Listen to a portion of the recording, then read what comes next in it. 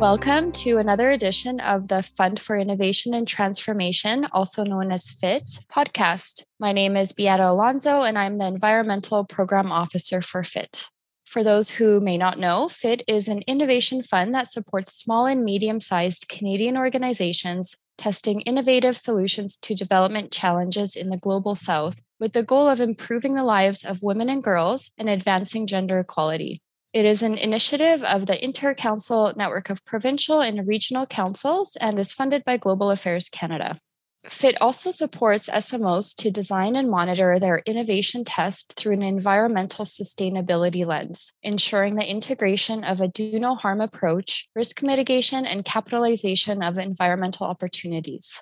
In this podcast, you will learn about the pre-Columbian sustainable development practices by Indigenous peoples in the Amazon forest. To innovate, sometimes we need to look back. Dispelling the assumption of an untouched wilderness, we will share the research of archaeologist and PhD Jennifer Watling and the evidence of large, diverse, and socially complex pre-Columbian societies in many regions of the Amazon basin. Integrating with nature rather than dominating it, agroforestry and resource management practices created edible forests. Some of the topics covered during today's podcast include Jennifer's research, findings about the environmental context of geoglyph construction in the Amazon forest, and the nature, extent, and legacy of associated human impacts. Secondly, how sustainable pre-Columbian forest management practices are upheld by Indigenous and traditional communities today. And finally, we'll link it with today's innovations and find out if there are any lessons learned for today's climate action innovators. So let's get started. I want to introduce Jennifer Watling. Jennifer is an archaeologist specializing in the integration of plant microfossil analysis to understand plant resource use, cultivation, and landscape transformation in pre-Columbian Amazonia. She got her undergrad, master's, and PhD diplomas from the University of Exeter, UK, and then went on to do a postdoctorate at the University of Sao Paulo, where she is currently a collaborating researcher. She has mainly worked in southwestern Amazonia, publishing on topics such as the environmental impact of earthwork builders on the long-term history of plant resource use through the Middle to late Holocene periods. Jennifer's eventual goal is to combine archaeological and paleoecological data with Indigenous and traditional knowledge to advance current conservation debates in the Amazon. So, Jennifer, welcome. Thank you. Thanks for having me. Well, let's jump right in. So tell us about your research on the impact of pre-Columbian geoglyph builders on Amazonian forests. What are they, and what is their legacy of associated human impacts? And perhaps I should start talking about what are geoglyphs, right? So geoglyphs are archaeological sites, and they're found in Eastern Acre State. So Acre is a state in Brazil. It's located in Western Amazonia, and it borders both Peru and Bolivia. And the eastern part of this state, so it's quite a large state, is where lots of these archaeological sites called geoglyphs have been discovered. So geoglyph sites consist of kind of geometric shapes, right, which are better seen from the air than they are from the ground, and that's why they're called geoglyphs, a bit like the kind of Nazca lines, right, in Peru. These are made of kind of geometric shapes, so largely circles and squares and combinations of these different designs. And these are actually carved out of the earth by these pre-Columbian populations. So they make kind of ditches in these shapes. And these ditches, as we've excavated them, can be up to like 11 meters wide, up to 3 meters deep, really monumental things. And then the earth that was kind of excavated from the ditches was often put around the outside to form a kind of bank. So you have like a ditch and then an outside bank in these different shapes. And some of these sites can reach up to quite massive proportions, like 350 meters in diameter. And over 500 of them have actually been discovered until today in this quite small region of Eastern Acre, and then also in a few other Brazilian states in Amazonas and Rondônia, we also find some examples. Perhaps the most surprising thing about these sites, apart from, the fact that they exist at all, is that they were only discovered in the late 1980s by Alceu Hernzi, who is a paleontologist who works at the Federal University of Acre in Rio Branco. And he just discovered these sites by chance, really. So he was in an airplane flying over this region in the late 80s, and then sort of found these mysterious kind of shapes coming up out of the earth, and sort of asked, what are they? Because there was nothing recorded about them at the time. And then he started making subsequent, more frequent flights over this area and started recording more and more of these things. And the reason why they were only discovered, so late in the late 80s is because of deforestation. So this whole region was deforested on a massive scale in the kind of late 80s, also in the early 80s. Then that was linked to these kind of governmental programs of trying to colonize the Amazon, basically. So it was a time of quite large population movements from the rest of Brazil to these kind of frontier Amazonian states. And that took with it, had all these environmental consequences of deforestation. So the geoglyphs is actually that they lay hidden under intact forests for over 1,000 years. So Alceu Hernsey, he soon contacted archaeologists, both from within Brazil and also from Finland. And they started excavating these sites and found that most of them are actually dated from kind of the end of the first millennium BC until around 1200 AD. And so where I come into the story is that in 2010, I just come out of my master's degree at the University of Exeter, studying ancient field systems in French Guiana. And this was under the supervision of José Eliarte. And José had just got a project with Denise Ichan, who was principal archaeologist to work in the geoglyph region, to study the environmental history of these sites. And that became my PhD project. The questions that I was asking as part of this project had exactly to do with the enigma of how these sites became hidden under the rainforest after so long. So did that mean that these groups, that the geoglyph builders cleared the forest to build the geoglyphs, but then later when they abandoned them, that the forest was able to regenerate? Or was it that the vegetation was once actually very different? Could it have been that they were built in a savanna environment, for instance? So further south in Bolivia, where we have kind of similar-ish sites, there was some research we conducted there that showed that these sites had been constructed within savanna-type landscapes. So no one had to cut down trees to build these sites. And we thought perhaps that would be the same in Acre. Or if it had been deforested, what kind of scale of deforestation are we looking at? Are we looking at quite localized deforestation, or were these different sites actually kind of intervisible? Like, could you see another site from one site's location? And also, what was the legacy of these impacts that the people had on the vegetation?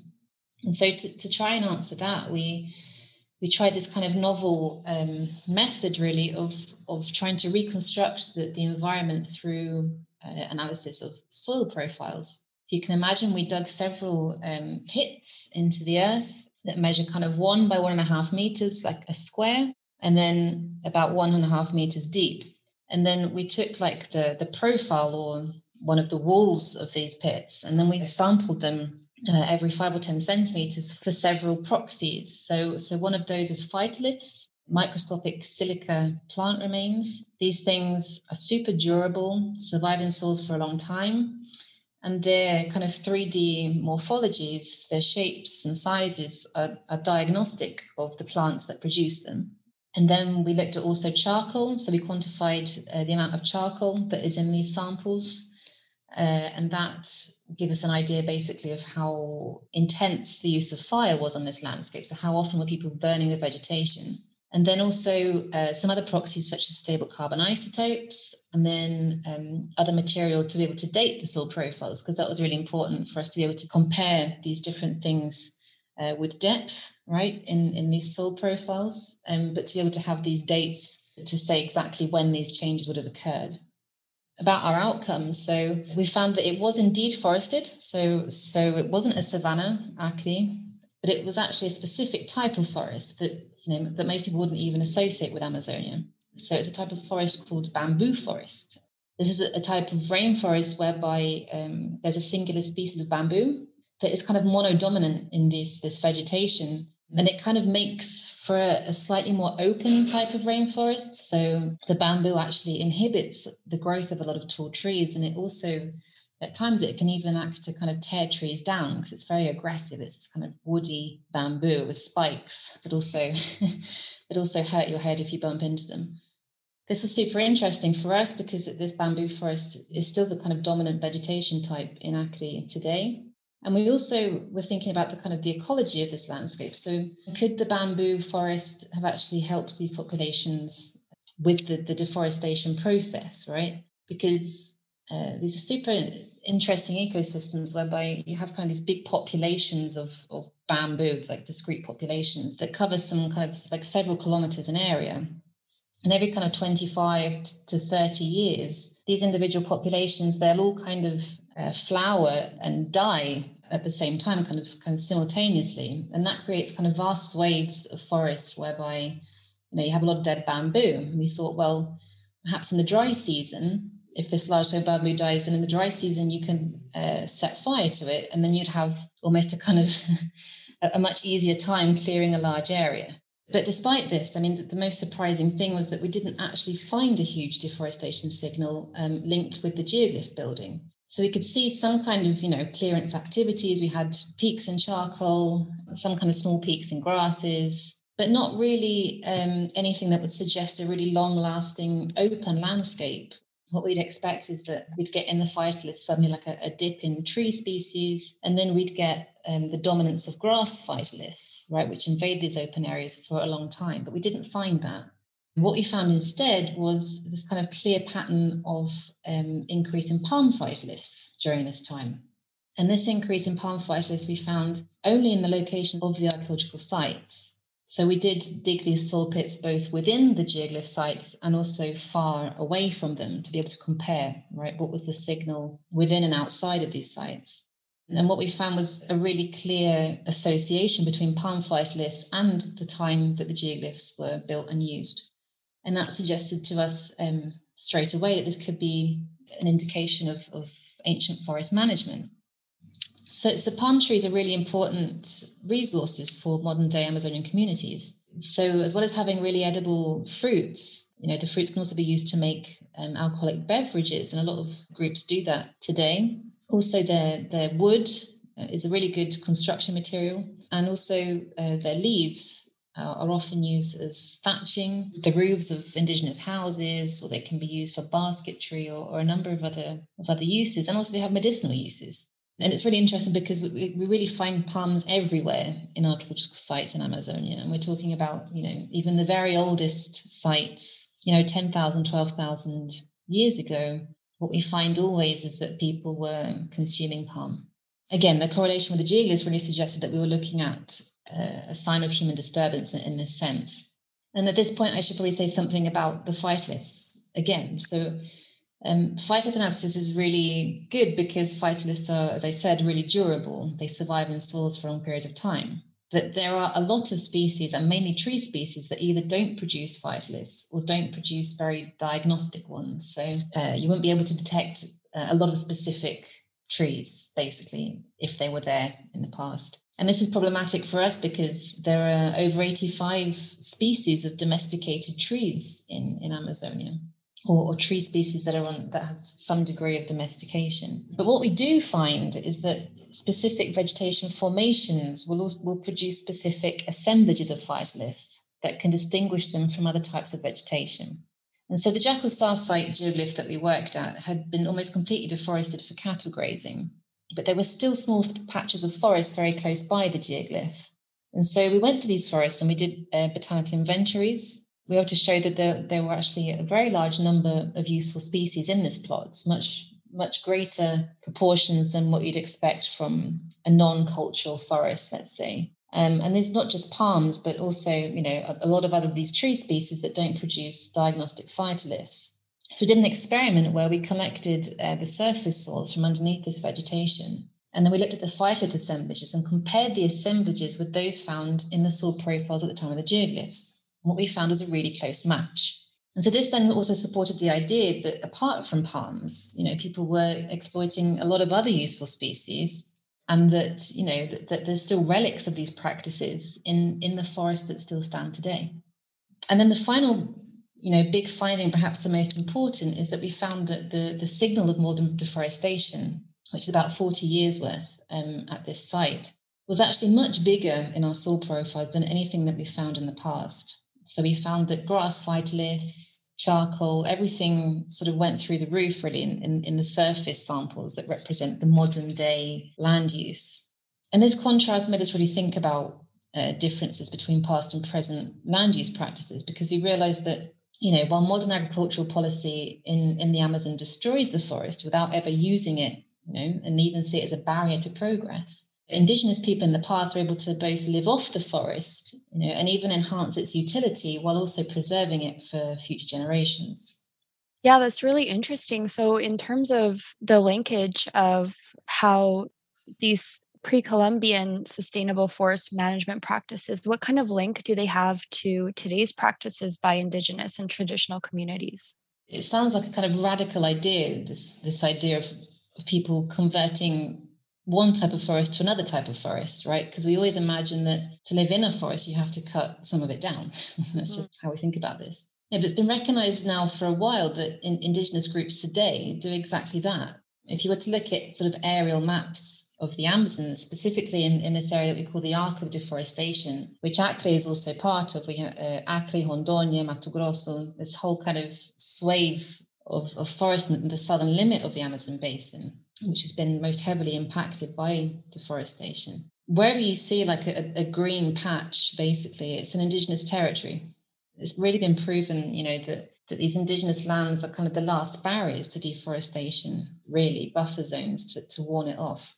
And it's worth just mentioning for a second, because this could be interpreted through different eyes. So the association, between Indigenous lands and standing vegetation has long been misinterpreted to mean that, Indigenous people just don't mess with nature. So this idea that Indigenous people are somehow unobtrusive to nature, this has its roots kind of deep in the colonial era, with the kind of romanticized view of the noble savage, living in pristine, untouched wilderness.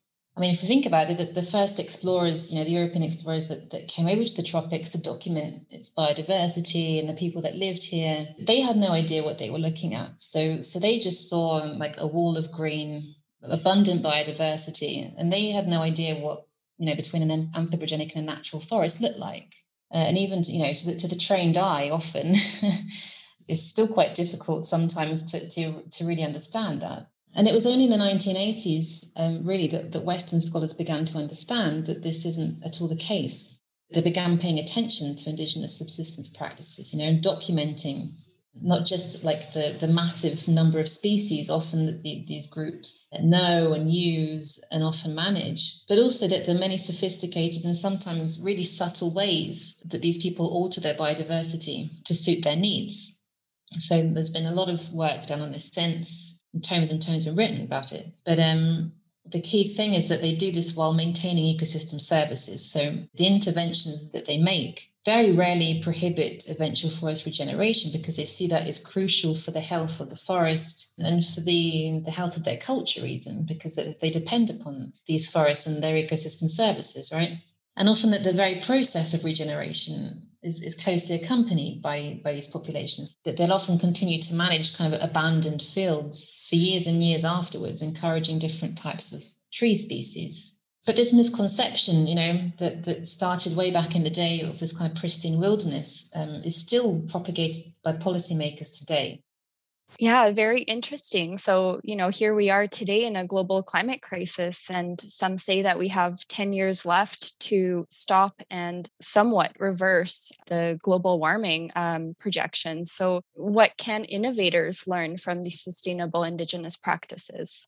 The effects of global warming are a whole nother topic that a lot of people are super worried about in Amazonia. What's happening is actually you're getting a kind of positive feedback in a lot of cases between the effects of like deforestation and climatic warming. So both processes are creating this really rapid drying out of the rainforest, increasing the likelihood of wildfires, which are also, in a lot of cases actually politically stimulated, unfortunately, in the present day context. So really have to think about the kind of the integrity of the forest and the integrity of the traditional peoples. One of the first things that we need to think about is rethinking what we think of as protected areas, right? So at least in Brazil, where I mainly work, that there are different types of protection areas. So there's Resex and Rebio. Resex is an extractive reserve, and a Rebio is like a biological reserve. And in the first type, traditional Indigenous communities are allowed to continue their kind of sustainable practices. But in the biological reserves, human habitation is completely prohibited, right? So you get time and time again, these communities are kicked out of their occupied territories to create these reserves. And that completely ignores the fact that the very biodiversity that they're seeking to preserve was actually co-constructed by these people, and not just by these people, but also their ancestors, right? And you have really similar situation by the national parks as well in the US. When they were started in the 19th century, Indigenous people were kicked off the land, and then that actually had a whole effect on the ecosystem. It actually changed the biodiversity that they were trying to conserve. In terms of how we think about dealing with the climate, I think it's the same way as we try and deal with the sustainability problems that we've sort of mentioned. And I think in this case, it's really appropriate to mention a project that I'm working with called the Science Panel for the Amazon, which is a kind of working group of the United Nations composed of a lot of different scientists. And basically, we're soon going to publish a dossier in the next couple of months, which had exactly this objective, right? To understand what can innovators learn, what can innovators implement in terms of the current crisis. So the dossier looks at, the whole background to biodiversity in the Amazon, geology, biology, archaeology, which is where we come in. And then looks at the current threats to that, so climate change, all these really destructive land use practices, and then makes recommendations for the future. What's really important to note is that all the recommendations converge that the singular most important thing for the future of the Amazon is incorporating Indigenous practices into current land use models.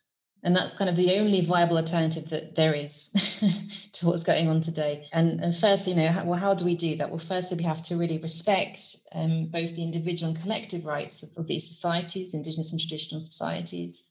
And this respect is obviously going to lead to more dialogue to try and incorporate their knowledge into public policy. Because the knowledge is there, right? We just have to make that step to kind of tap into it and actually apply it. And also what's really important is their right to self-govern. So not just their territories, but also themselves, because they're the ones that know what to do. So, and they need the independence to be able to do that. And also, it's not just a case of ending these extractive economic activities that degrade the ecosystems, but also the local communities. But also, we have to offer viable economic alternatives to forest peoples, such as payment for ecosystem services, technical support to intensifying their sustainable practices, and agroforestry production, linking them up with external markets, trying to facilitate them to be successful in doing what they're doing. Because a lot of the time, no matter how much they might not want to, they get dragged in. A lot of rural communities will often get dragged into local mining activities or logging, because that's the only viable alternative in their region. And then there's this really interesting idea that I think it's really important as well, is innovations or ideas that can try and strengthen the idea of an Amazonian citizenship, right? So that everybody across the biome, whether Indigenous, traditional society, or someone that lives in an urban centre, because that's another thing that we don't really think about as well, right, is that there's massive cities in the Amazon and the people in the cities have their own needs and their own, challenges. So trying to kind of really unite all types of communities and educate them to both know and value how to take care of the biodiversity that's on their doorstep, basically. So trying to create alliances and these kind of networks. And part of that is also gender empowerment, so creating more equal opportunities for women as well within the Amazon. That was also one of the big outcomes from the SPA. And so, it's really strategies along those kind of lines that innovators really need to be thinking about. That's what the current knowledge is telling us. Absolutely. I think there's a lot to think about here, and I really hope that some of this inspires future FIT applicants and innovators to take a look at, how to tackle this climate crisis in their testing area and what kind of partnerships they can establish with Indigenous or traditional communities.